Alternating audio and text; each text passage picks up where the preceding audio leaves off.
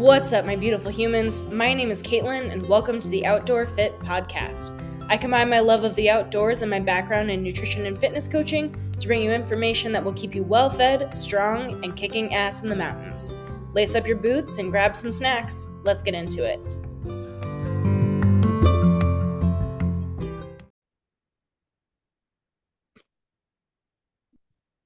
All right, should we just go for it?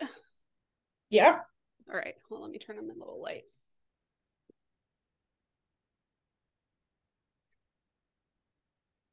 All right, in 3, 2, 1.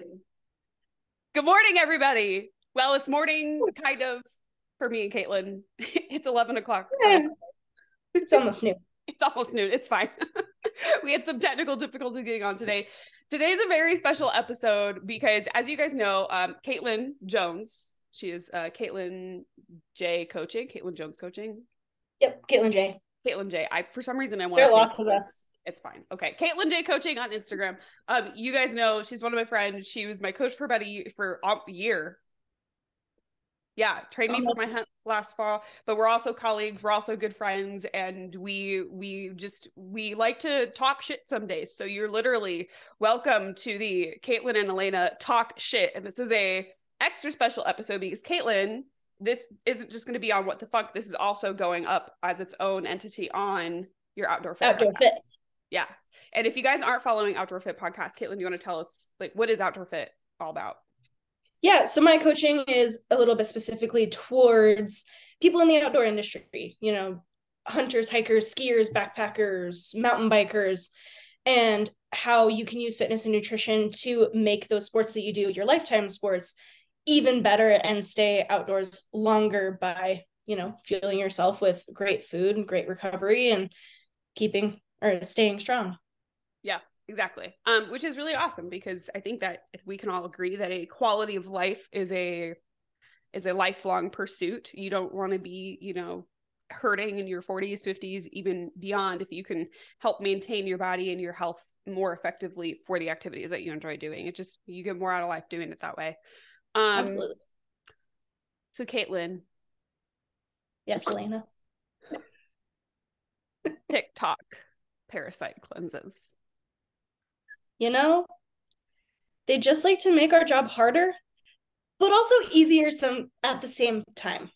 Yeah, thank you for pointing out my ideal clients. Thank you. I appreciate it. Thank you for pointing out the people that need me in their lives and making it easier for me to find them because they're wrecking their bodies by doing these influencer cleanses. Yeah, influencers, you guys suck sometimes because you make our jobs extremely difficult.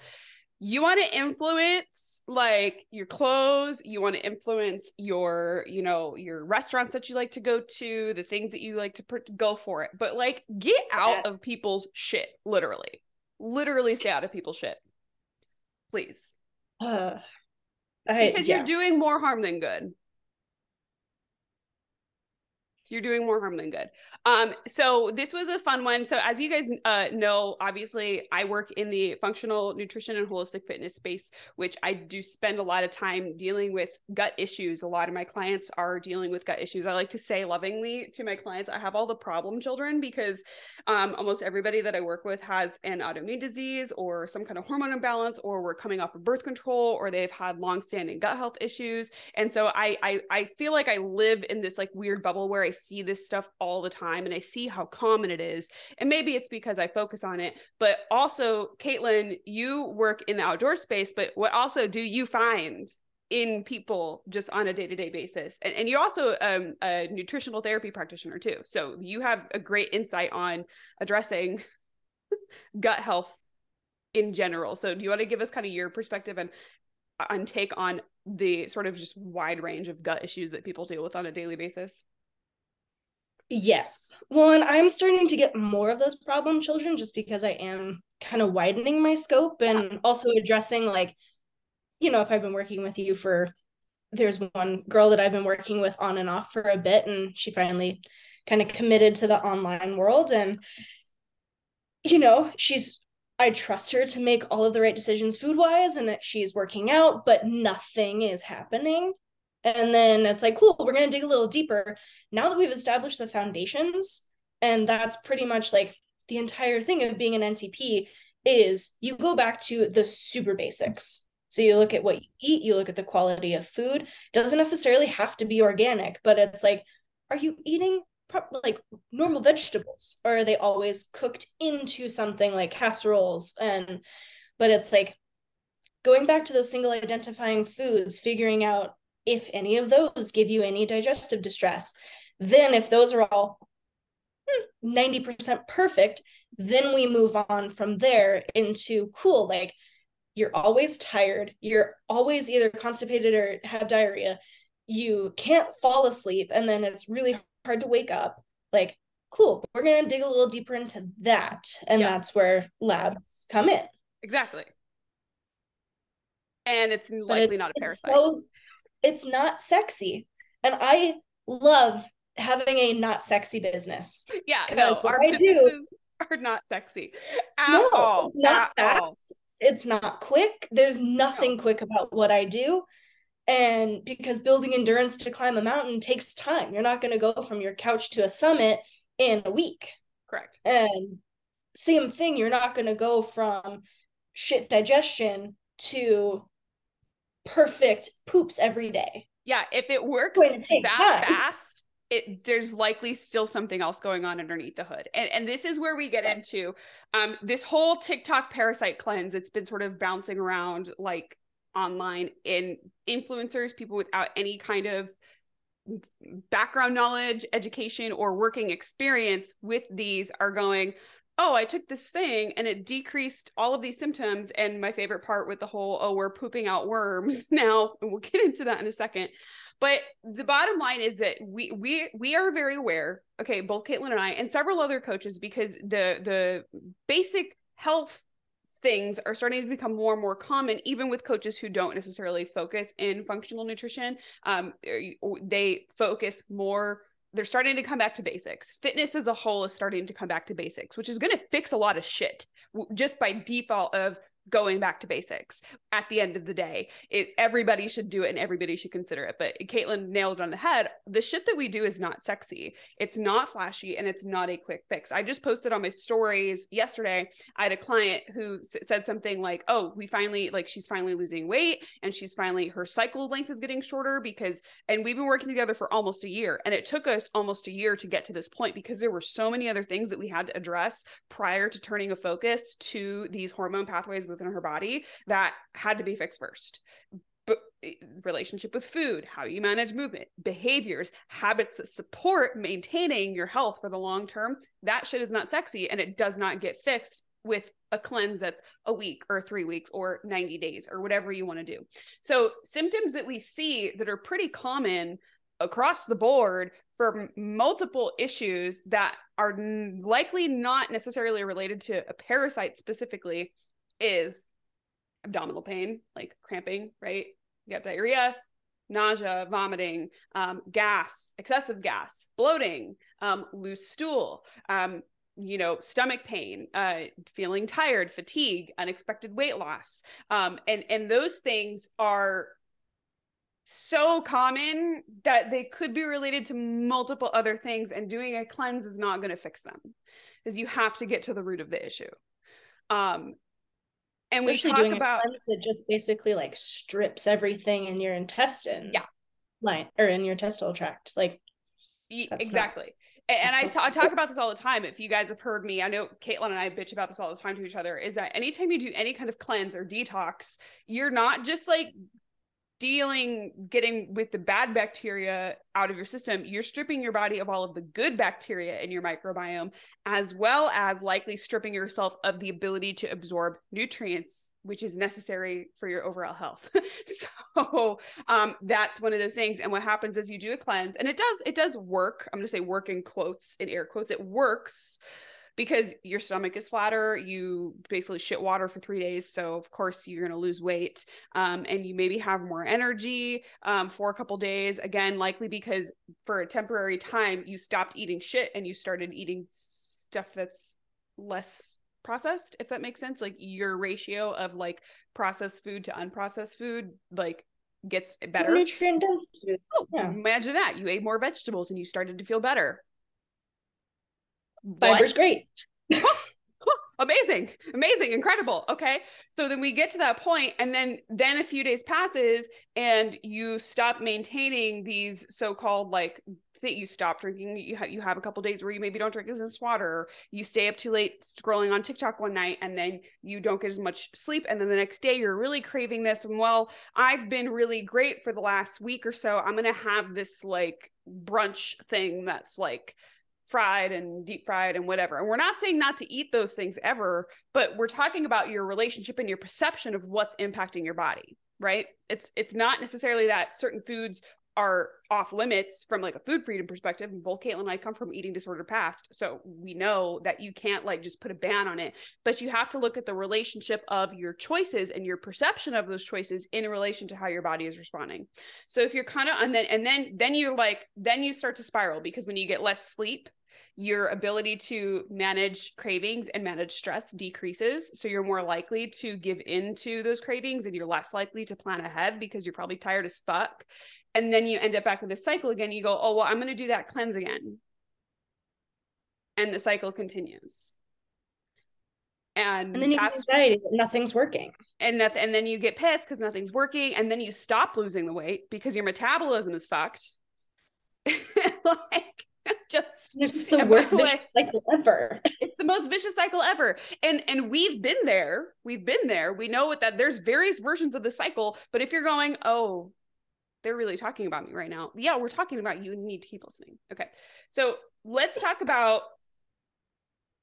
what is the likelihood of actually contracting a parasite in the United States or in any well-developed country? Maybe a teeny bit. If you live here, yeah, and you do not travel, it is pretty much zero. Yeah. And if you don't travel to like remote areas where like clean water and hygiene and people, the people that live there do not have access to the hygiene that are maybe preparing their food or anything like that, then you're more likely to contract a actual parasite. Even in that scenario, because the thing is that the TikTokers are blowing it up and saying that it's much more common, like, oh, 80% of people have a parasite. And I'm like, I don't actually know what the statistic is, but I know it's not that high. Because if that was the case, then in all of the studies that I've done and all of the research that I've done and all of the cohorts that I'm in with other professionals that work within the space, and we're doing case studies, and this would come up much more frequently from an anecdotal perspective. Yeah. Like in our coaching cohort, we would see that. Would have it, and we would talk about it, and we would share. Exactly. Because you have to realize that coaches, we don't live in a silo. Like, we're not just like, hopefully we're not just like sitting over here by ourselves in our home offices or in the gym. Like, Caitlin and I belong to other professional cohorts where collectively there's hundreds of clients, thousands potentially, where this would be a much more common occurrence, and it would be much more talked about if it was actually happening at the rate that TikTok influencers are stating that it's happening. So I encourage you to actually do your research before you do anything like this, because when it comes to an actual diagnosis of a parasite, we're talking stool samples, blood tests. And actually, if you do like a GI map, they test for parasites. Because the GI map tests for fucking everything at this point, let's be real. Or you can do a scope. And then you'll get other answers that'll be super helpful if you do an actual GI map. Exactly. If you actually do a GI map, then you get a lot of answers. If you have SIBO, you can target whatever bacteria is overgrown, things like that. And then also, you can tell from x-ray, but the bottom line is, for a parasite specifically, you really do need a medical diagnosis, and you need a medical treatment for that specific parasite to cure it, not a cleanse. No, you need doctors. You need doctors. And I don't say that often. No, like, I'm not pro doctor. I am pro experience and practitioners and education, but yes, we are pro doctors who listen and work with their clients and their support team, because we're both firmly of the camp, it takes a village to manage your health. Like, we both support our clients with medical advocacy with their doctors. And okay, these are the things that we can ask for. And if the doctors aren't going to help us find it, here's the avenues that we can take to get the answers. And this is how we piece it together. And then we take it back to your medical team. And it's this like kind of revolving door. We're always going around in circles because we are not medical providers. We understand that there is a time and a place and things that need to be looped in. But this is absolutely one of those scenarios where you need to see a medical professional, get a formal diagnosis, and then get it treated with a targeted support medication to kill that specific parasite, because a general cleanse is likely not going to do it. So, Caitlin, would you like to talk to us about this phenomenon, about how people are talking about, they're showing pictures of their poop to everybody because they're passing worms? First disclaimer, it's not worms. And if you've ever watched Grey's Anatomy, there's one specific episode that I always think about when I hear parasites. And it's the typical scenario where this girl has not been able to gain weight. She is consistently losing weight. She has finally started becoming so lightheaded that she can't continue in her day-to-day because there's something eating inside of her. Yeah. And then eventually it's blood in your stool. Mm-hmm. So if you're taking these pills, you're kind of just scraping out your entire intestinal tract and stomach and pooping out everything. And in your intestinal tract are very important mucus that help with absorption. Those are going to be, so if you think about, we've all seen either animal intestines or human intestines, if you've ever taken human anatomy, the inside of your intestinal tract is all of these squiggly lines. So mucus is going to line those. Mm-hmm. What will that look like when it comes out? It's going to look like worms, in quotes. Yeah. So all you're doing is you're stripping out. And also, I eat a lot of cabbage. And so if I took that cleanse right now, it would probably look like worms because it's undigested food. It's that mucus. It's everything in your intestinal tract. And this is the thing, like, worms, especially in humans, they don't grow to like coin dollar sizes. And that's the one claim that I've been seeing. And it's like, well, that's a red flag already. Like, worms don't do that. Like, they grow long, they don't. But like, if you had something that's the shape of the size of a quarter that was this long in your intestinal tract, you would have bowel obstruction. You would not just like, oh, poop it out. Like, that's not how it works. It makes me legitimately scared because the people that are doing this and that are following this, it pisses me the fuck off. Because you're an influencer, you have influence. Let's call it what it is. You are potentially setting people up for putting themselves at risk of much more severe medical problems that require much more intense treatment that, depending on that individual, could potentially be life-threatening. Right. Because and here's the thing, or set them up for contracting some kind of autoimmune disease, because we know with autoimmune disease, it's much more common than it used to be. I don't know if it's because of testing or if it's because the world has just gone to shit. Who knows how but it's increased like 80% over the last 50 years. And it's mostly in women, and who the majority of the individuals doing these cleanses are women, females. Okay. Biological females at birth, at least, right? If we're wanting to be inclusive, but most of the individuals that are doing this are females. And they are also more likely to contract an autoimmune disease by compromising your gut lining, your gut health, and stripping your intestines of good bacteria and protective mucus. You are setting yourself up for high levels of intestinal permeability, or as we like to call it, leaky gut syndrome, where essentially now you've created an opening for inflammation to enter your body through the food that you're consuming, the toxins that are within your life, the stress that you have in your life on a day-to-day basis, and people will get sick. And this could impact them. And when I say like life-threatening too, like, I'm not just talking like, oh, this is going to kill you. We haven't even touched on the mental health aspect of having an autoimmune or chronic illness. Right. And the depression that can send somebody into. Right. And so we talk about life threatening. We're talking about, you don't even know what the impact of going through some of this stuff is. because you don't know what the long-term effects are of this stuff. But we do know for a fact that stripping your body of healthy bacteria and mucus from your intestines is not a good thing. And then the other thing too is if you're dealing with like stomach cramping, pain, bloating, and you have like white stuff kind of consistently in your stool, even without doing a cleanse, you might need to look at your body's like bile production and ability to absorb and digest fat, because undigested fat will look like what quote unquote worms in your stool and mucus and like depending on your fat sources, it looks like a whole string of things. Exactly. And so just be very wary about like people that are claiming to do these things, because it's very likely not. Now,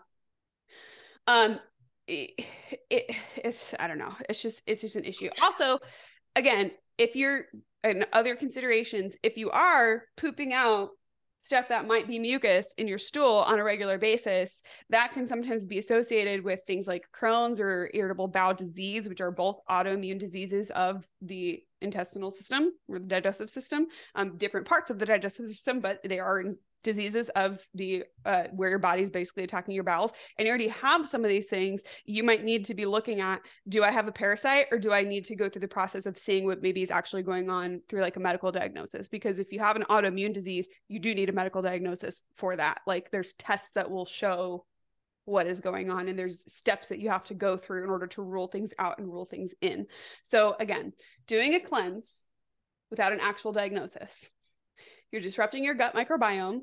Okay. Gets rid of the good stuff and the bad stuff. You're stripping your body of intestinal mucus and the stuff that protects you and helps you digest food and nutrients, putting yourself at higher risk for developing chronic inflammation and therefore disease.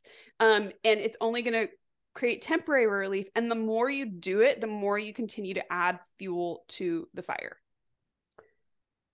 Hell yeah.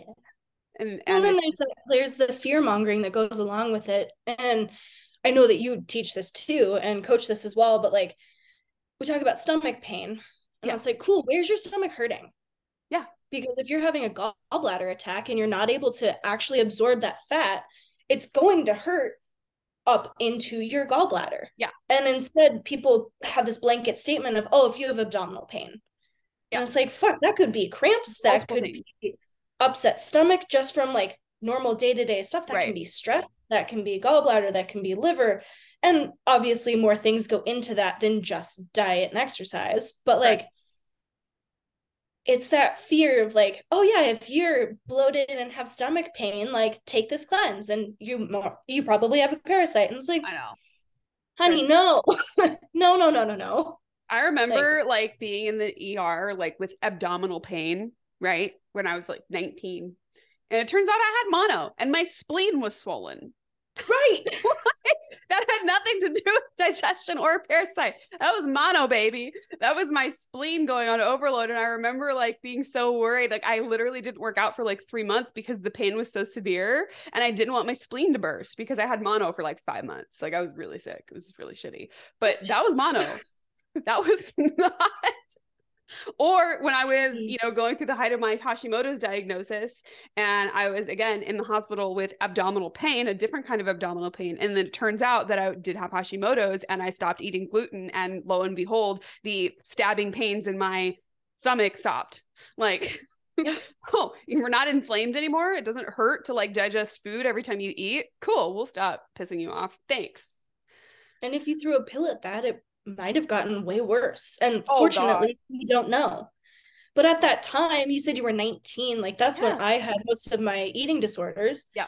And if I would have heard of a magic pill that all of a sudden I would feel better, I probably would have taken it, because I was also doing fat burners and stupid tea cleanses and anything to get my bloating under control. Yeah. And now looking at it, it's like, oh, you were binging. That's what that was. Yeah, cool. That's what it was. Oh, so you have heartburn, maybe because you're making yourself vomit 3 times a week. Oh, you have a stomach ache. Maybe it's because you're taking Vicodin instead of alcohol because you don't want the calories. Like, shit, we both did, you guys. Like, well, I was the one abusing prescription painkillers. It's fine. But yeah, I never did that, but I was the queen of restriction. And so, but also like on the other end of that, in my healthiest, this was 6 months ago, I was having chronic stomach pain, Yeah. bloating, distension, and heartburn. Turns out 3,000 calories was too much food for me. Yeah. But what did I do? I asked Taylor, I asked someone for Right. help. And I said, this isn't working. I don't feel right. Yeah. Because, and this is like probably for you and me, like we hire coaches because I can't look at myself and say, oh man, well, I probably have X, Y, and Z because I have X, Y, and Z symptom. And it's like, oh my God, I'm It dying. goes so And much deeper than sometimes I that. feel like a hypochondriac because I have so much information inside me Yeah. that it's like, oh, well, what if I had this? Well, what if I had this? Instead of just like getting someone else who knows better. Do you ever feel like you know too much sometimes? Sometimes, yeah. Yeah, I feel like that. I was having a conversation with somebody and I was like, I wish I didn't know the things that I did because now I analyze everything within my body because of the things that I know. And in hindsight, I'm really glad I know the things that I know because I don't have to guess, but I also know I have the resources and support to help rein me in if I start to feel overwhelmed by looking at it all, because it is overwhelming looking at it all. And just to give you guys some examples, I've got clients that have they've got like the same set of digestive symptoms. They've got loose stool, they have heartburn, right? And they deal with bloating. And they've all been from different reasons. There's been different root causes. Whenever somebody has like the similar set of symptoms to somebody else, it's likely a different root cause that's causing it. And once you start to kind of like how the body works is there's essentially like a hierarchy of your systems within your body, and digestive health is very high at the top of that. So like I would say for me it's like digestive health, stress, sleep, adrenals is like the top tier of things that I would tackle first with an individual, because that will have a domino effect on your thyroid health, on your reproductive health, on your athletic performance, on your mental health, things like that, right? Would you agree? More or Oh, yeah. less. Yeah. So that's kind of the hierarchy that I take when I'm looking at somebody's like sort of systems. How are we working through all this stuff? And we try to address sort of like the digestive and stress piece of it first, because that will be like the domino that will help knock other shit into place down the road. But it's very rarely like, hey, you have all these things going on. Let me put you on these 6 different supplements. Ever.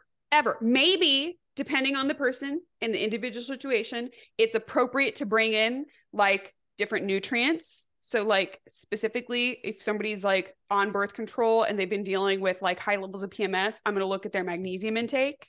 I'm going to look at their vitamin D intake. I'm going to look at their zinc and just their and B vitamins.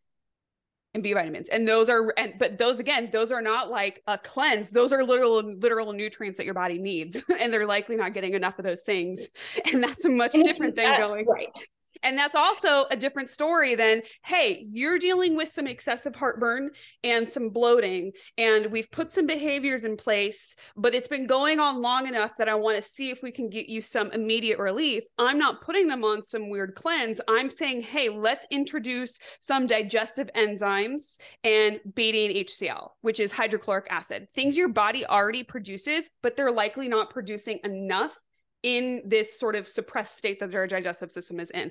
That's a much different story than I'm going to give you all this shit that's going to clean out your liver or your intestines or whatever. Like we're trying to get your digestion functioning better. And that's the difference between functional supplementation and like flashy supplementation. Very different story. And if those aren't right, and if maybe that's not what's going on, magnesium is not going to hurt. Like I take magnesium every night, and right. I take vitamin D because I live in a place where the sun doesn't shine. And like the things that we recommend for our clients at the same time as getting testing, right? It's more than likely either going to do like it's going to help or it's not going to change anything. Correct. Because that's not the problem. Correct. And then from there, we can move on to the next step. And ultimately, right. For some people, there's going to be more like severe channels of testing and supplements and medications. But what we do is not going to destroy what's already going on. Correct. And that's the difference between following an influencer and actually hiring a coach and investing in support in somebody who can be a part of your team so that you stop feeling like ass all day long. Like, okay. So that's one of the most recent trends that we just, like, you should see our text message thread. And finally I was like, Caitlin, do you want to do podcasts on this? Yelling at each other. There was a lot of yelling at each other, like in outrage, like the absolute, like, just, why are people like this? And again, I don't blame anybody who does these cleanses. I'm not talking shit at you, because chances are you didn't know better, or you don't know better, and maybe you're learning to do better. I just hope that, like, you catch this information before it continues on, and you can start to sort of reverse that process and actually get to the root of your issues, because you deserve more than continuously throwing money at shit that is actually making your health worse in the long term. And that's just the bottom line. And again, so if you really have high level issues going on, like if you've been having gut issues for a long time, like months or years, it's going to take more than like a 2-week cleanse to fix it. It's going to take months or years potentially to fix what's going on. And it might mean multiple phases of a journey to get to the end goal. It's not a one and done situation. And that's the other thing that, you know, there's this, we want this instant gratification. And again, like, I'll give another client example. I've got a client, Shelby, and I'm going to start bringing some of my clients on the podcast. I'm super excited. I'm really excited just because they have such interesting lives and journeys. And I think that, you know, I can talk at people all day long, but at the end of the day, hearing other people going through it, it helps. Right. And they're not coaches. They're not people. Exactly. They're not coaches. They're regular people. Well, a couple of my clients are coaches, but that's beside the point. Which is always super fun, coaching another fitness professional. But anyway, I digress. Squirrel. Okay. We found out very kind of like 4 months into working together, there were some things that weren't moving. And then I was like, will you send me, you know, maybe we should get some labs done. And she was like, you know what, I had some labs done. Let me send you my most recent one so we can see like what we need to kind of check. And I was like, cool. Saw her labs, saw her thyroid antibodies. And I was like, homegirl, do you have Hashimoto's? And she was like, I don't know. Let me call my doctor and ask. Her doctor was like, oh yeah, you have this. Never actually told her about her diagnosis. Right. I talk about this all. I know.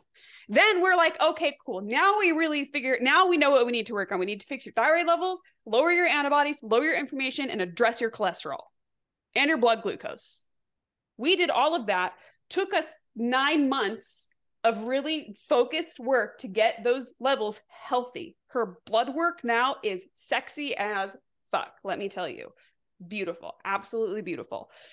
But now that it took us until that point before I even let her attempt going into a calorie deficit. Right. You need food to help you through all this. Exactly. And so when I talk about it took 9 months to get her to a point where her body was healthy enough to take on the stress of a calorie deficit, that's what we're talking about. That's what we're talking about, you guys. It doesn't take 3 weeks. It takes sometimes months. And so again, just keep with a grain of salt. Okay. So on to the next thing, Caitlin, when we were before the podcast, we were like, what else are we talking about today? And you brought up some really, hit us with it. Hit us with the new shit that just came out on the interwebs. So it's not new. This list has actually been coming out for many years. Correct. And this is actually something that I fought the NTP, so NTA, Nutritional Therapy Association. Mm-hmm. I actually emailed the board of it and said, we have to stop teaching this because this new list that we've seen in the past 2 days come out. They come out with it every January. Dietitians and nutritional people everywhere, like, it's the clean 15 and the dirty dozen. Yeah. And the headline this year is, are Lucky Charms healthier than meat? And, you know, people... Arms. A little harsh, but people with brains will see. And I'm not talking shit on Lucky Charms. I actually really like them. They're gluten-free and they make me happy, you guys. Right. However, they are not more nutrient dense than steak. But where is money? And that's usually always my first question is, Where's the where is money? money? Yeah. And it's in Kellogg's, Yeah. not in your local meat farmer, No. rancher. Yeah, you ranch meat, you don't farm meat. Correct. But this list, they come out and it's all green and yellow. So green are things that, and that's also like a whole other topic for like, I hate when, I think Weight Watchers and one other stupid thing does it, but it like, for green foods you can eat however much you want, and then yellow foods you eat in moderation, and then red foods you try to limit Yeah. the amount of, which like you and I both are everything in moderation because we've been on Everything's gonna kill vacations you. together. We have protein shakes and single identifying meals of steak, broccoli, and brown rice. And Yes. then we also have donuts and ice cream because where we go is cool. Yeah. Like, And burgers. and Pancakes. burgers. Baby stacks. Yeah. But like, I love those pancakes. They're so good. They're just really good, you guys. They were just as delicious. But again, on the side of our pancakes was an omelet egg with white like omelet, egg white omelet with chicken, greens, mushrooms, spinach, and mushrooms. garlic. Yeah, Like, exactly. but that's where balance. And so if you were to hand someone who has zero education this list of foods and say, have at it, this year would be primarily carbs. Uh-huh. And then somehow the proteins ended up on the bottom, even vegetarian options for protein.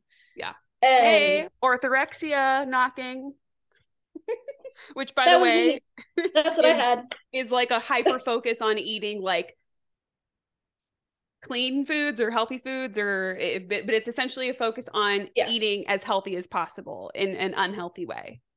And then if you can't find those healthy foods, Yeah, you shut down. And exactly. it's more, I like to think of it as more, and this is for me personally, anyone else dealing with it is their own experience, but like mine had to be like organic, cooked, not in oil, like Yeah. steamed, and then on a plate completely separate, or else I could not function. Yeah. And then on Weird the shit. weekends, my ex-boyfriend, my boyfriend at the time, would make an entire tray of brownies and cookies, and I would eat all of it Yeah. because I wasn't able to have those things during the week. And so on the weekends, I would binge Yeah. because that's fun. It's a great time. So yeah. Okay, so we get to this like red, yellow, green, and companies like Weight Watchers. I know which other company is it Noom or is it Noom might be. It's the one that does containers. oh Beachbody. Yes. It's the Beachbody. I talked about the containers on my story the other day. I was Mm-hmm. like, your tiny little containers are not going to fix your problems. Your tiny little containers are not going to fix the fact that you haven't shat in 3 days. And then when you finally do take a shit, it's like Niagara Falls. And then you have to clean the toilet because you get the backsplash. Yeah. You all know what I'm talking about. Okay.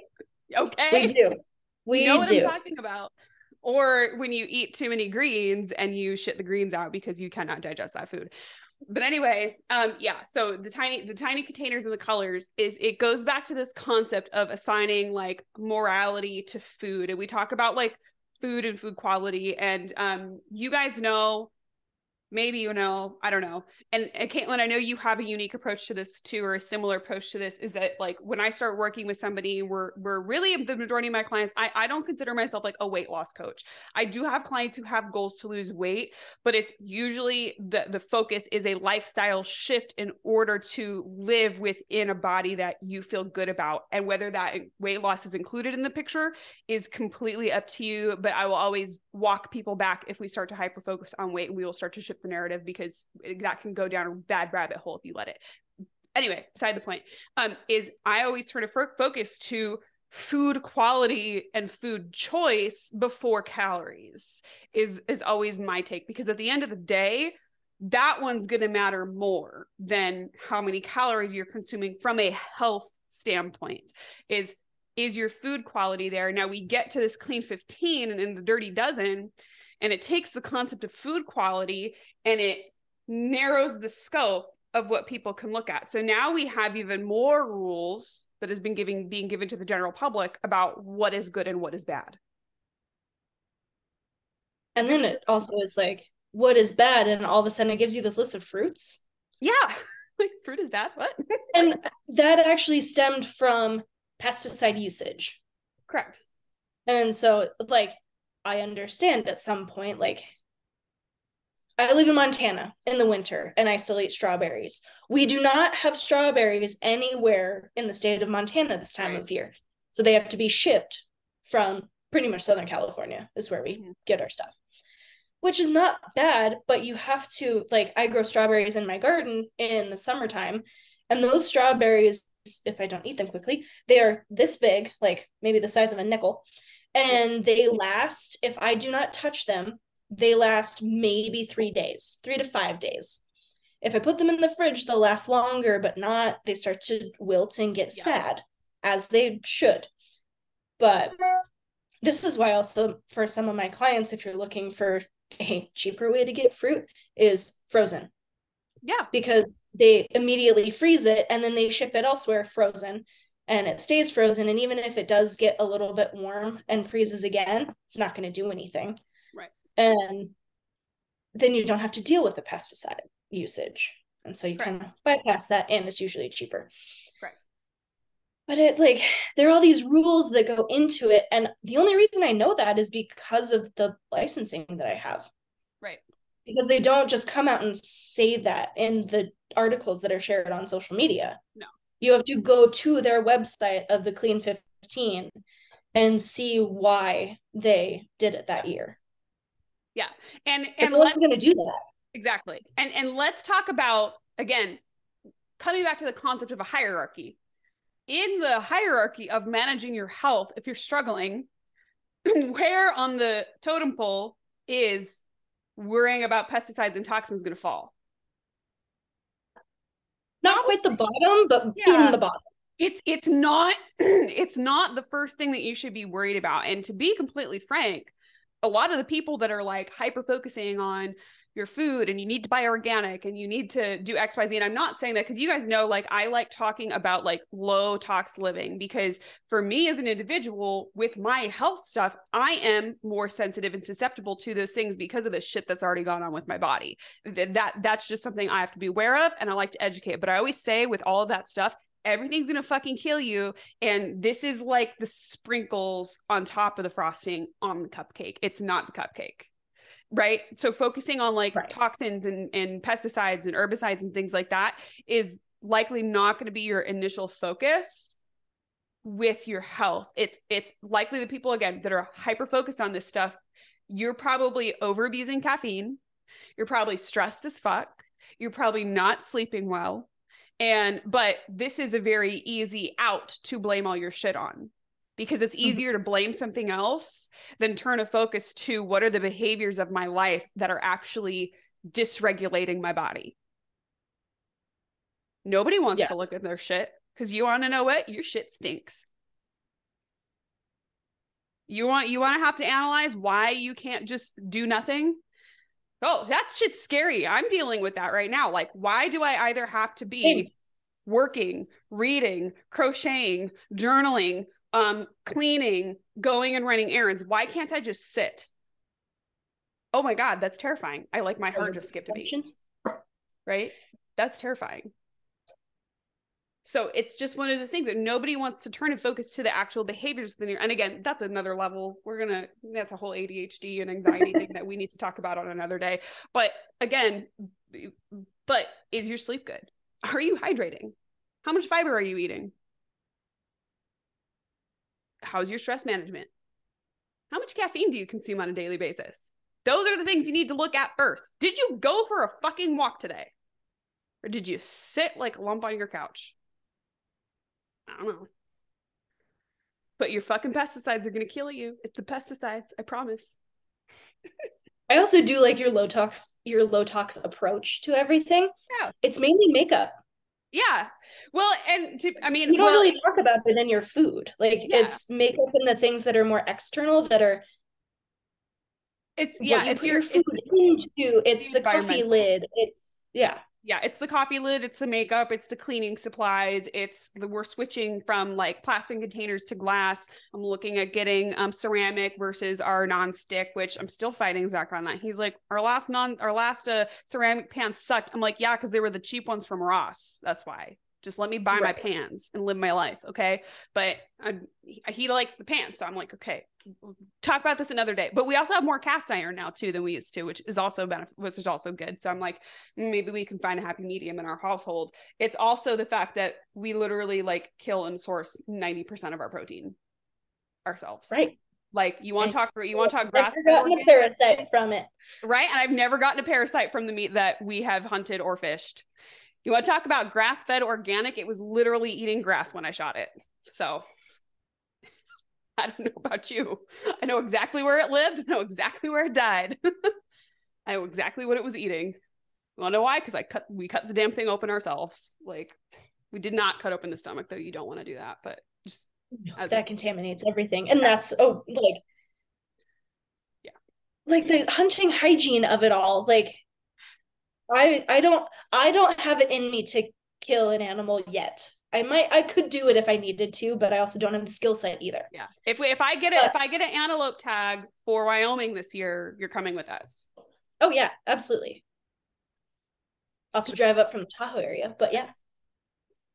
But yeah, it's and in Wyoming, they have special rules in place to limit the amount of possibly contaminated, and I looked it up before our call or while we were talking about it. And so you can get in Wyoming, you have to leave it's a spinal column. It's the spinal column that you have to leave behind.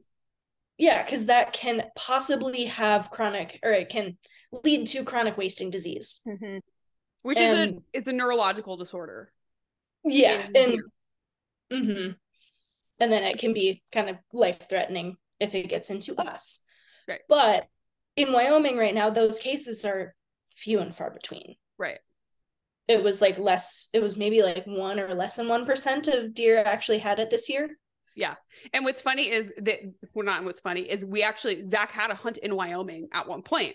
And so we dealt with this specifically because he shot his buck and he actually dropped it in Cheyenne for the trophy to get it mounted because he wanted to get mounted. It was a beautiful buck. He's in our living room right now. He's also delicious.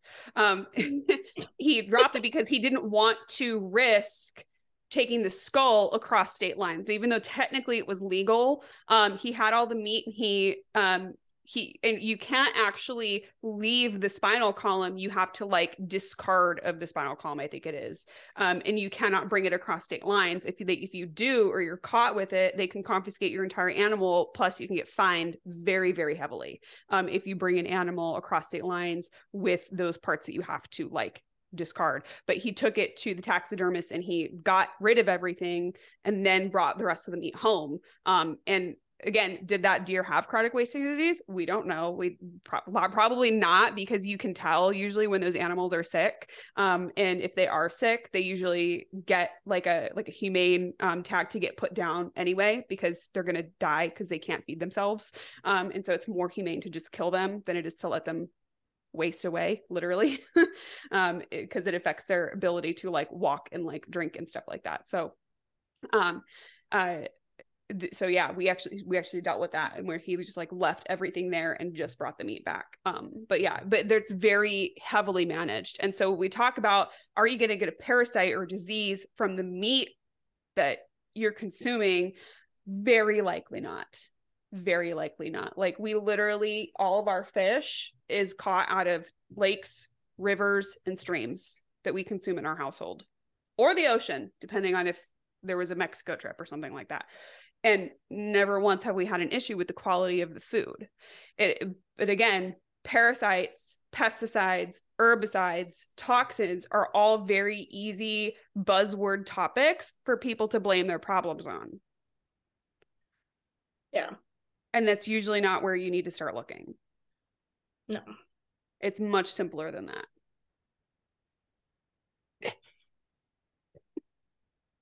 Just look at your plate first. Nobody wants to your hear day-to-day choices.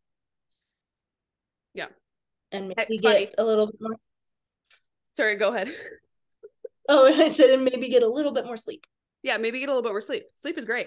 I was working with a client, and specifically she came to me because one, she's just gained a lot of weight over the last couple of years, like just since the pandemic and stress and whatever. And then she came to me, she specifically has a lot of issues with like her gut health.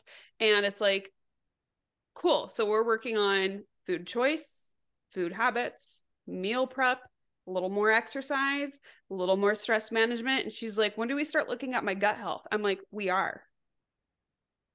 We are. Because It's just all of not this, called that.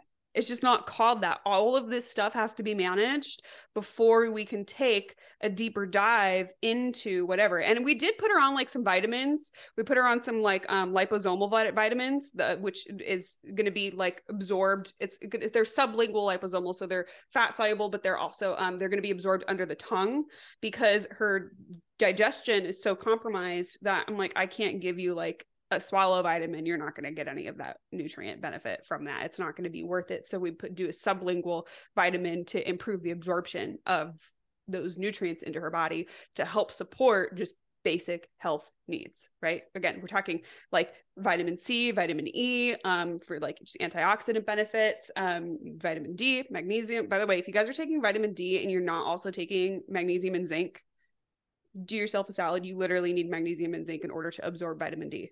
Just FYI, in case anybody didn't know that. A new one with potassium in it too. Yes, and one with potassium in it is also great because that electrolyte balance is also really, really beneficial. By the way, I just started drinking those like Element little packets. So good. My favorite. I love them during a workout. They're great. Mm-hmm. They're so good for like an intra workout because that's just giving you so many nutrients from that. Anyway, okay. Side note, but again, we're talking about basics is always going to be the best. The basics are the best. And it doesn't have anything to do with your clean 15, your dirty dozen. Now, there are individuals, would you agree with the statement, Caitlin? There are individuals that are more sensitive to food and environmental toxins and chemicals. Oh, yeah. How often do you come across those people?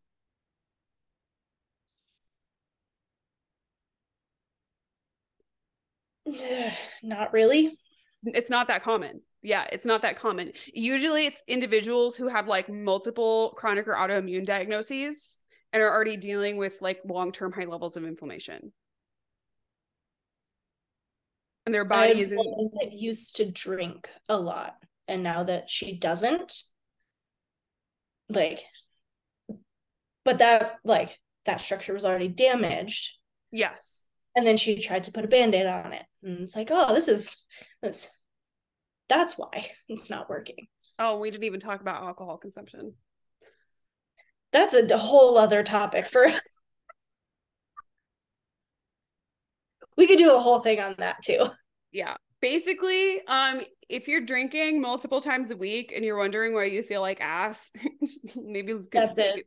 That's I like to Well, go ahead. Oh, that I said that's why it's one of my first questions that I ask my clients. Yeah. Is what are you drinking? And then if they say water, and it's like, cool, do you have alcohol? And they're like, oh yeah, I have wine with dinner like every other night. And it's like, and you didn't think that was drinking Yeah. anything? Yeah, but that's a whole other. Well, that's because society has normalized regular alcohol consumption.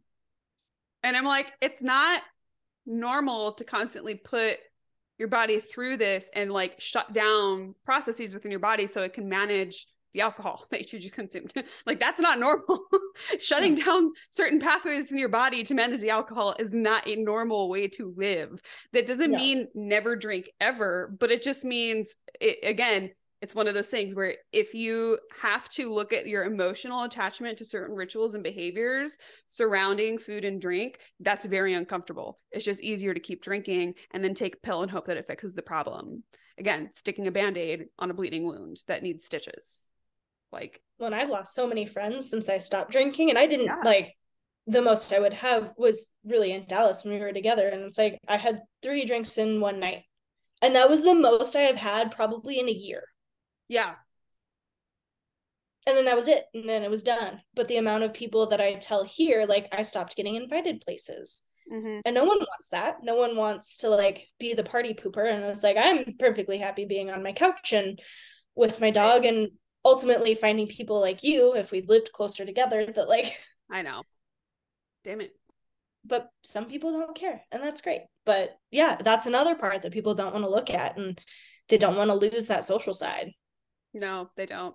And granted, if you start minimizing your alcohol consumption and your friends drop you, they weren't your friends to begin with. I just want to No. put that out there. And if they give you a hard time, they're likely not your friends because they're more concerned with you making them comfortable than they are with you doing things that make you feel good at the end of the day. And that's a red flag as fuck. But yeah, that's definitely wow. Alcohol consumption. One tip that I like to give for if you are dealing with like, you know, you drink a little bit too much just socially, I like, instead of like telling people to go cold turkey, I tell people to track their alcohol free days. So I didn't have alcohol this many days a week. And then you see where you land. And then you kind of start to slowly decrease. Okay, cool. I had alcohol 5 nights this week. Next week, I'm going to aim for having it 4 nights and then see how that feels. And then slowly taper it back. And then all of a sudden you're like, I don't need it. And if I have it, it's because I want it, not because I feel like I have to have it. Right. And there's a big difference between that. It's making a choice for yourself rather than feeling like you don't have a choice. Mm-hmm. And that's the difference. And that's it's a similar concept to like with dealing with food freedom. Now we talk about, okay, clean 15, dirty dozen, and kind of how maybe that's not the focus. But if you do want to try to source like higher quality fruits and vegetables, there's a lot of options out there. You can buy organic at the grocery store if you really want to. That's totally fine. Most even like just like Kroger even has like an organic section now. Every single grocery store nowadays has an organic section. But there's also farmers markets, right? And be wary of what you're buying at the farmers markets. You want to tell the sprout story? I have a friend who has a roommate who likes to sell sprouts at the farmer's market. And he grows those sprouts in his bathroom. Yeah. And, you know, I want to think the best of people, but that's not how you do that. And the problem with growing sprouts is they grow really fast. Yeah. And so that is why it's a really easy thing to have. But like put it in your living room. Don't put it in the bathroom.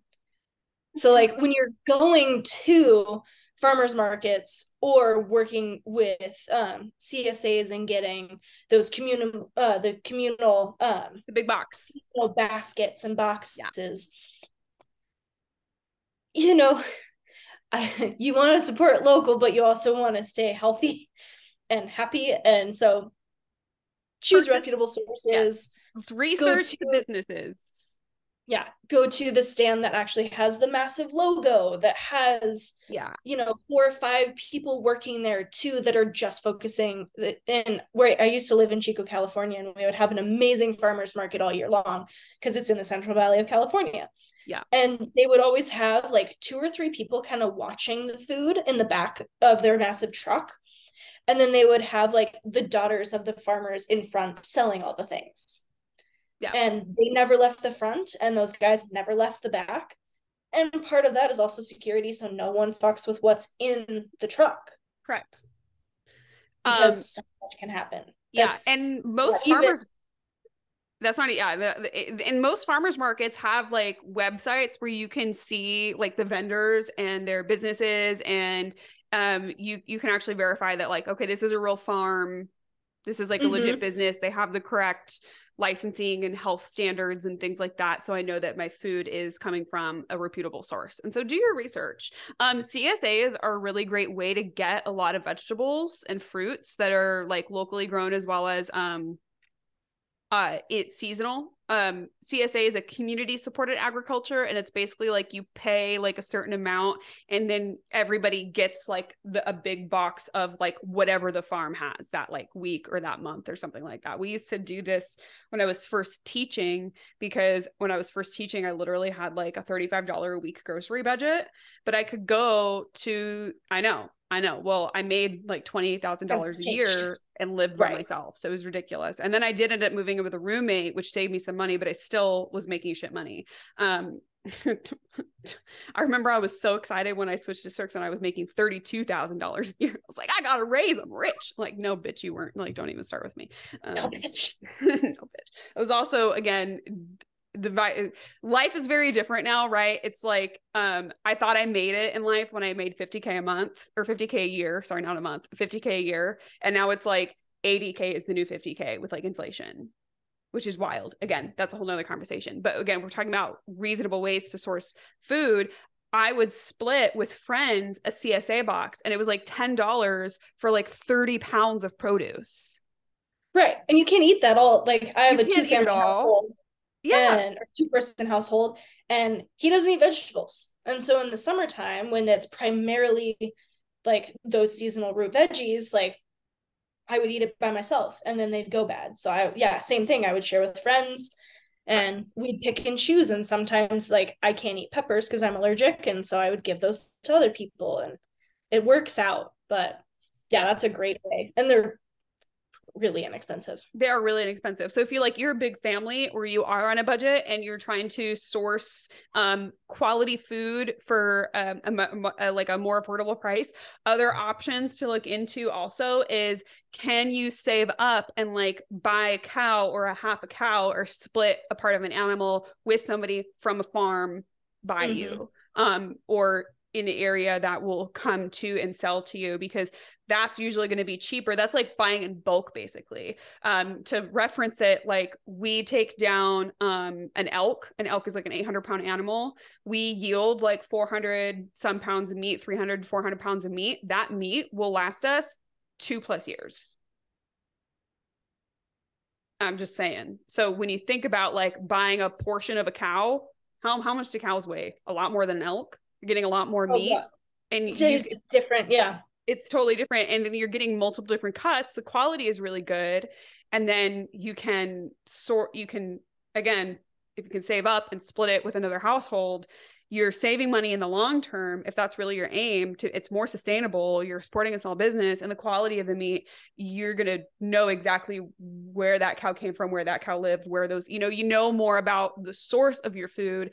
And then you can be sure like, okay, the things that I'm eating really are beneficial. But there are ways to do it that can save you money in the long run. So like, for example, I just looked up CSAs near me. Okay, back to this concept. A CSA is going to have, it's like $17 a week. No. Yeah, $17 a week. Eating seasonally from like a local farm in Arizona. If you want a big box, it's $26, and you can do weekly or bi-weekly. So if you have like a 2-person household, you could get like a bi-weekly box for $17, and that's probably going to be enough vegetables. Then you can supplement with whatever frozen stuff you have. Because I feel like it's always good to have a variety, like a little bit of fresh, a little bit of frozen, because inevitably not everybody's going to eat everything in time. Or can you learn how to freeze some of the produce that you're getting from the farmer's market or the CSA or whatever? But that was really easy to find. I literally just looked it up and it's like in my area. And so most areas will have this in a way where you can pick it up either every week or every other week, or even sometimes once a month.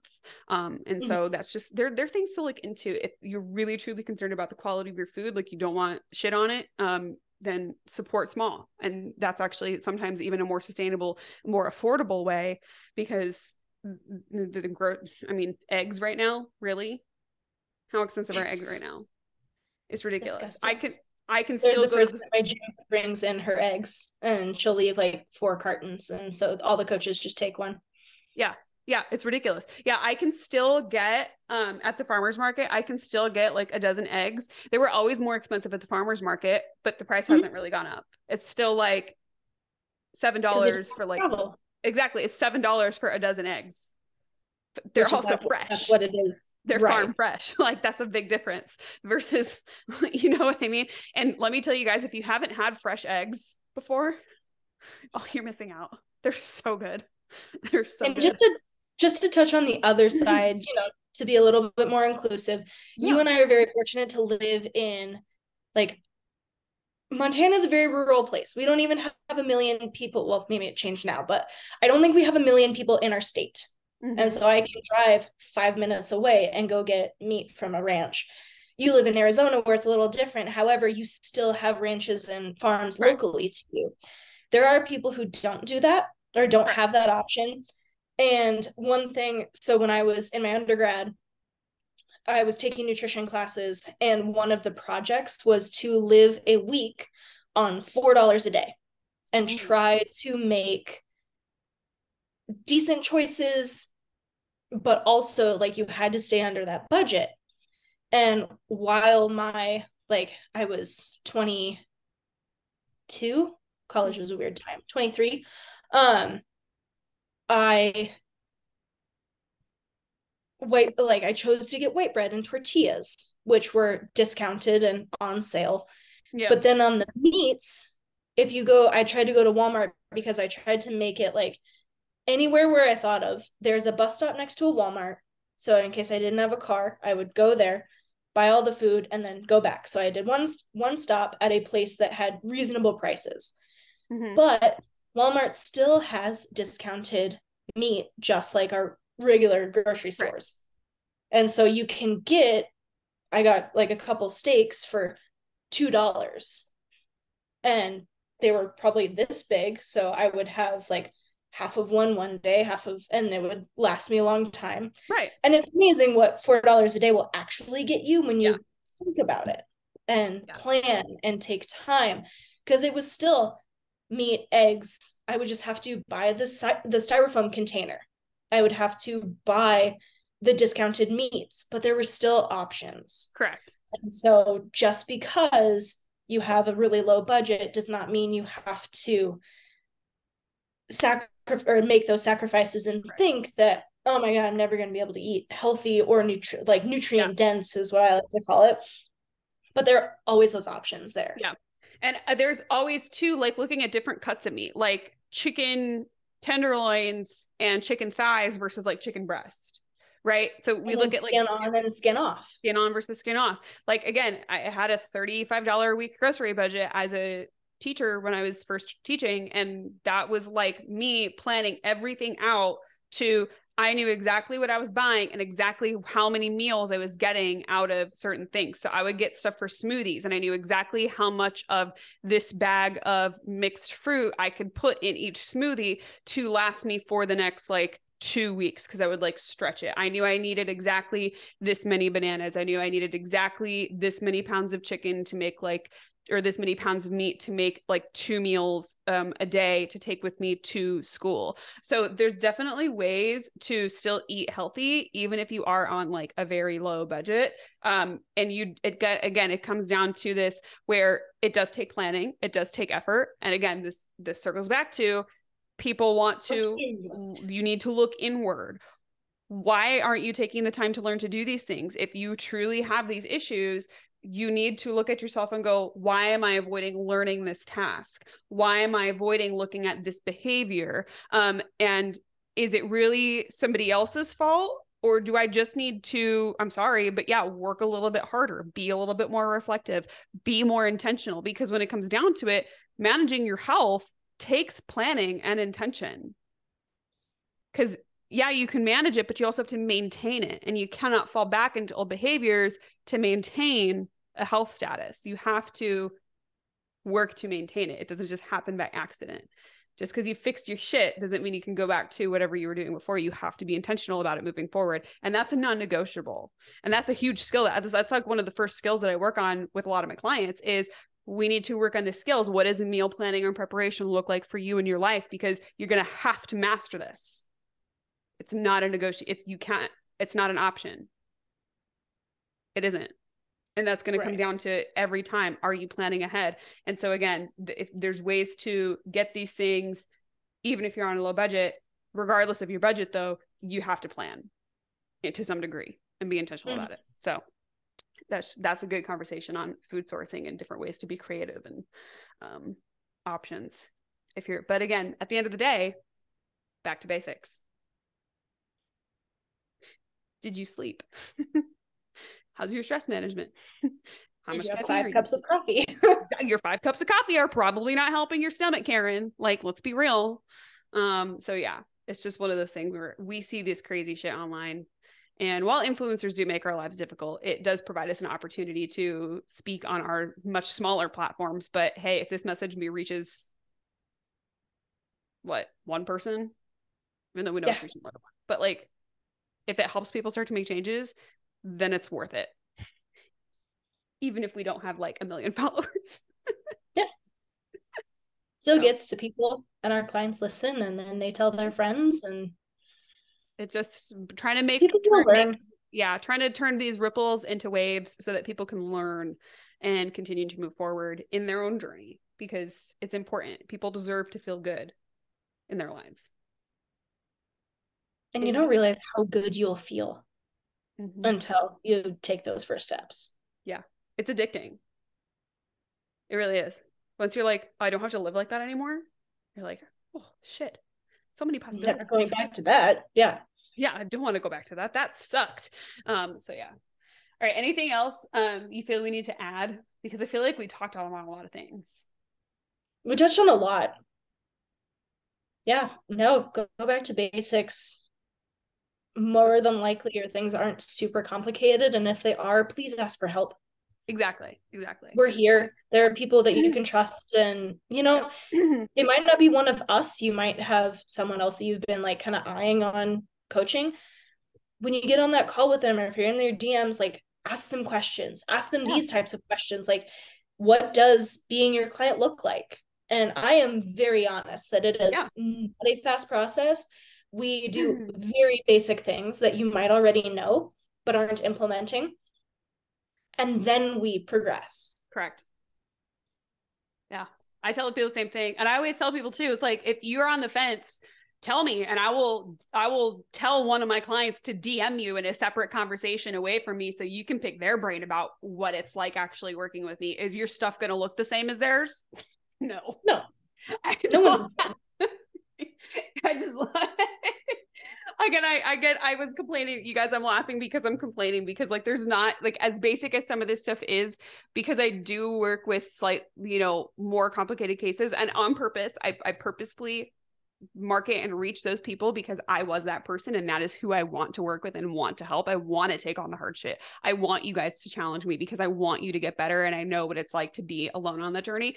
But it's funny because like I literally will get like people now in my DMs and they'll be like, so what's the best way to come off birth control? I'm like, that's too broad of an answer. I cannot tell you that, because even though I've taken multiple people off of birth control and supported them in that process, it looked different for every person. Were there some things in common? Yes. But was it different for every person? It also, yes. So it's just like, is your shit going to look the same?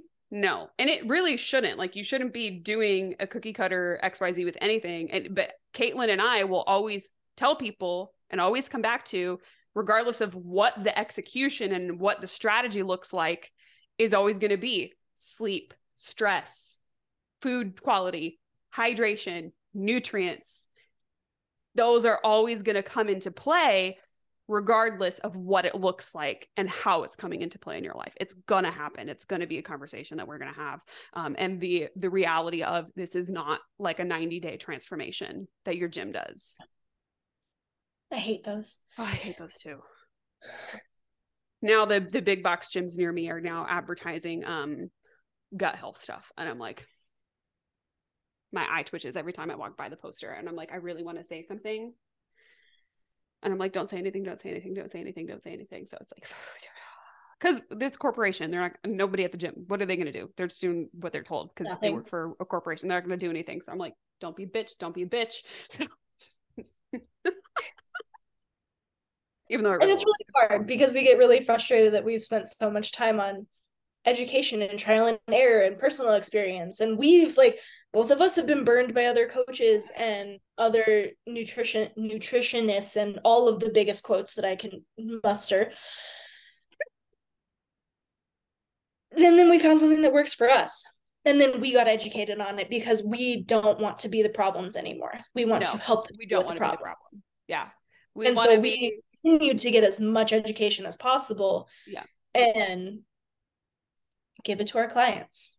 Yeah. And give a lot of it away for free. Like, this is a free platform for our podcast and all of the content that we post and share. And yeah, I think I've got like I'm redoing one of my master classes, and I'll drop it in the link below because it's a metabolism master class. It's the Unfuck Your Metabolism master class. I'm just like updating it with stuff that I've learned and like just re-recording it and like letting the replay out into the world.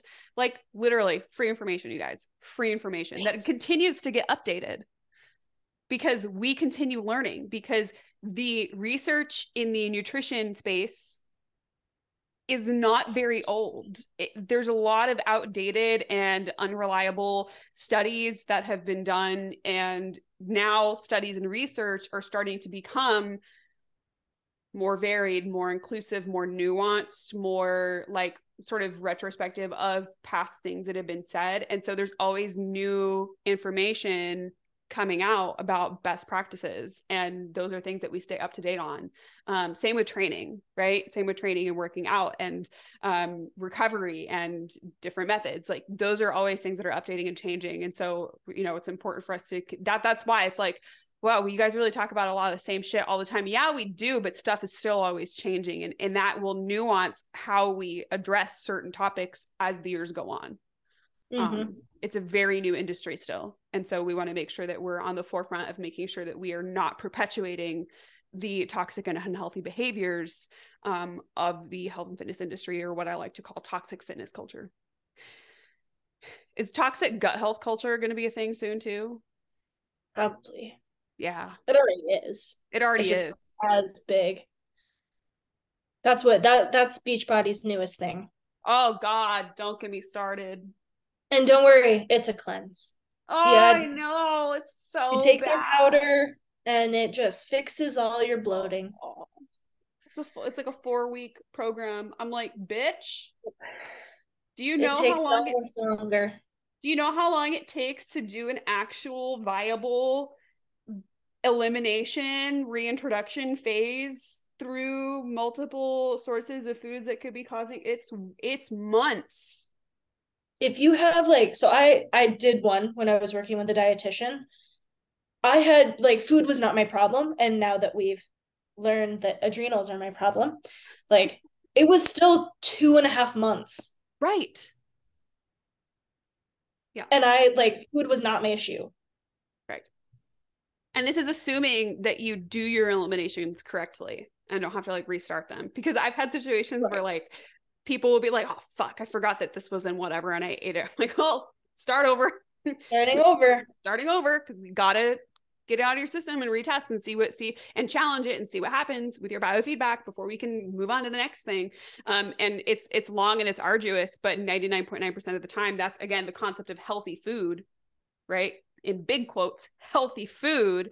Just because it's a healthy food, quote unquote, if you actually have some shit going on, not all food is going to be healthy for you right now. Right. It's not a supplement, and a supplement's likely not going to fix that. No. Can certain supplements help certain parts of the process sort of speed along? Yes. And those are kind of few and far between. And the companies that we trust with those types of supplements are not being blasted on TikTok by influencers. They're well researched and well founded, and they're constantly testing new things and doing new research and updating and upgrading their protocols and their processes for creating and maintaining the quality of those supplements. And that's a very different story. And they're not, again, meant to be just a one size fixes all. They're like a part of a bigger process that gets put into place. Caitlin knows because she's dealing with some shit right now. And they're not basic proprietary blends. No, it's not a proprietary blend. If you guys see like proprietary blends, just the supplement that I was talking to you about from New Ethics, like, yeah, there's no blend on that information label. However, the information label is this big with all of its correct. It lists out every single thing that's in it. Yeah. Which is awesome because you can really know what's in the product. Exactly. But that should also be that should be standard. That should not be the exception to the rule. That should be the rule. That should be the rule. Exactly. And it's not, because supplementation is not highly regulated. And I mean, granted, what the FDA regulates doesn't necessarily mean that it's good for you. And also, depending on how much money you have, like, fuck it. First Form and the Bomars, if you have enough money you can just keep paying off those lawsuits and they just Yep. go away. Yep. Yep. Yep. Yep. Yep. Yep. Oh, we're really talking some shit now. I'm small enough, they don't give a shit. I'm already blocked by Sarah. Nobody's gonna listen to me. Yeah, that's probably true. I mean, when it comes down to it, it's just oh god, that's a whole nother conversation that we could have, like the supplementation, the quality, the sourcing, the testing that things go through, red flags to look for. There's very like few companies that I actually like trust, and they're not the influencery brands. I'm just gonna tell you that right now. No. They're Maybe when I do smaller. my hormones and thyroid stuff on the deeper levels, maybe I'll come on and we'll talk about that. I would love. Thyroid is my favorite thing to talk about ever. Well, I don't know. It's a tie between birth control and sex hormones and thyroid function. Those are my two babies. Those are my favorite things. I don't know. I also like gut health, but their gut health is intertwined in both of those things very heavily. So yeah, they go hand in hand. Like basically, if you've been on birth control for a long time, your gut is probably fucked up. If it's not, I'm shocked. And if you have thyroid issues, your gut is probably fucked up. And if it's not, I'm shocked. They're besties. And sometimes they go together. Sometimes you got sex hormone issues and thyroid issues, and there's a vicious circle going on there as to why both of those processes are not functioning on an optimal basis for your body. And that's, again, yes, I'd love to have one thing that kind of ties into this, and I think this will be the last thing that I say, just because it is what I'm dealing with right now, and I ranted on my stories about it the other day, but like, I understand I'm a coach and I'm dealing with right now at this point in time, the tiny piece of the puzzle is cortisol levels and adrenal health. Yeah. However, when I went to the doctor 4 months ago, I was told that everything is fine. However, and then I still didn't feel right. So please, whatever journey you are on, even if it's just fitness or if you're just trying to eat healthier, whatever that means for you, if something doesn't feel right, please seek higher education, educational health than Instagram and TikTok. Yeah. Like, and advocate for yourself. If you have to go to your doctor, I totally understand. But advocate for yourself and tell them that I don't feel right. Here is why. Yeah. And then we get some answers. Exactly. And I do have a podcast on this. I don't remember what episode it is. It's the title of the episode is What to Do When You Feel Like Shit, but Your Doctor Says You're Fine. And I literally, in that podcast, you guys list labs to ask for. And I link how to get them out of pocket if your doctor won't pull them. And they're not super expensive.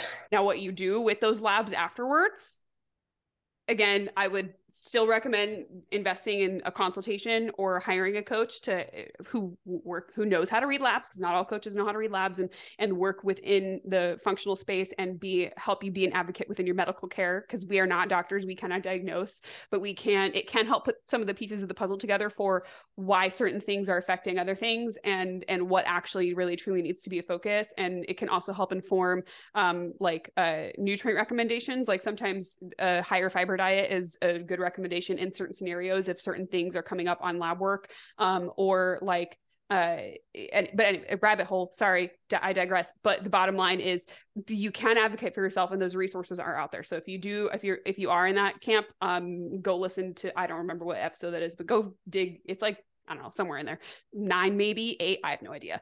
Go listen to that podcast and start asking those questions. Start asking the questions, because that's the only way you're going to get answers. That is the only way you're going to get answers.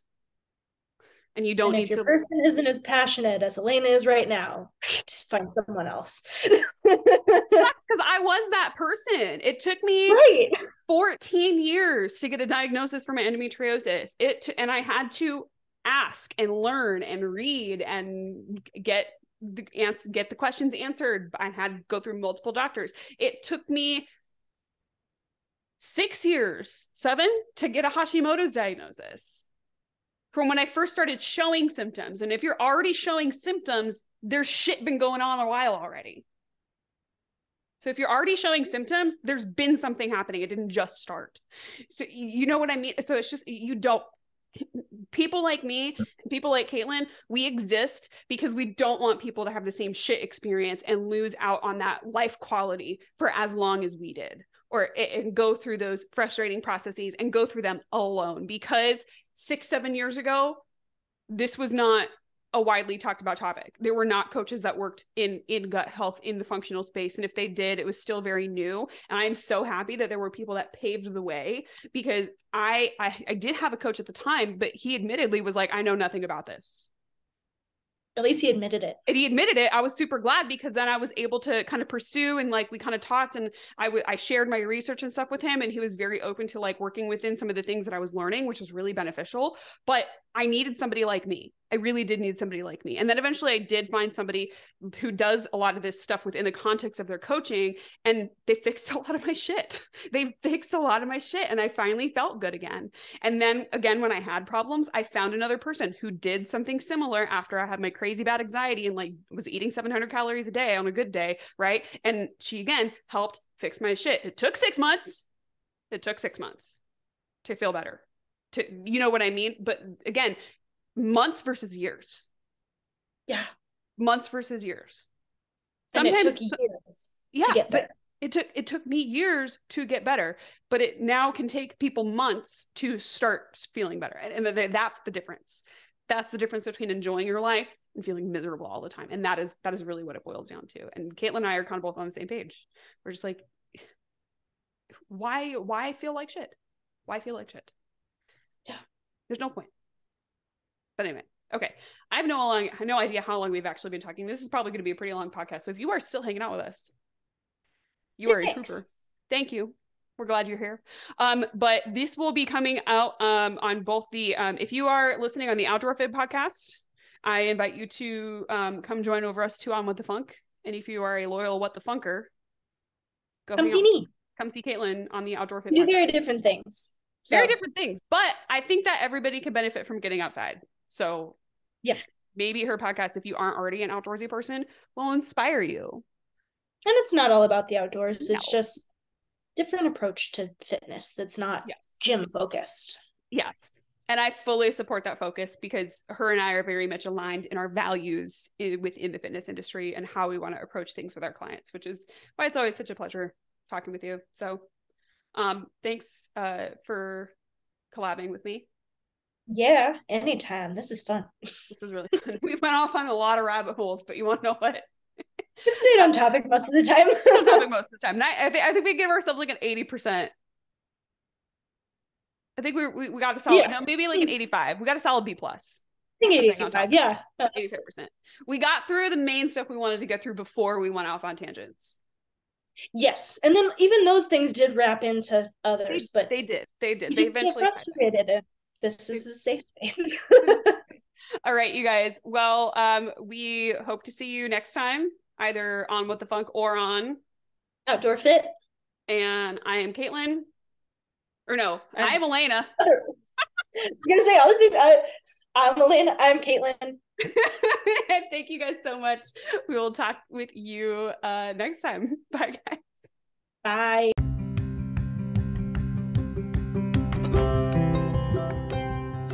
Thank you so much for listening. If you like the episode, please subscribe, follow, and share with all of your hiking buddies. And until next time, don't forget to pack your snacks. Thanks, guys.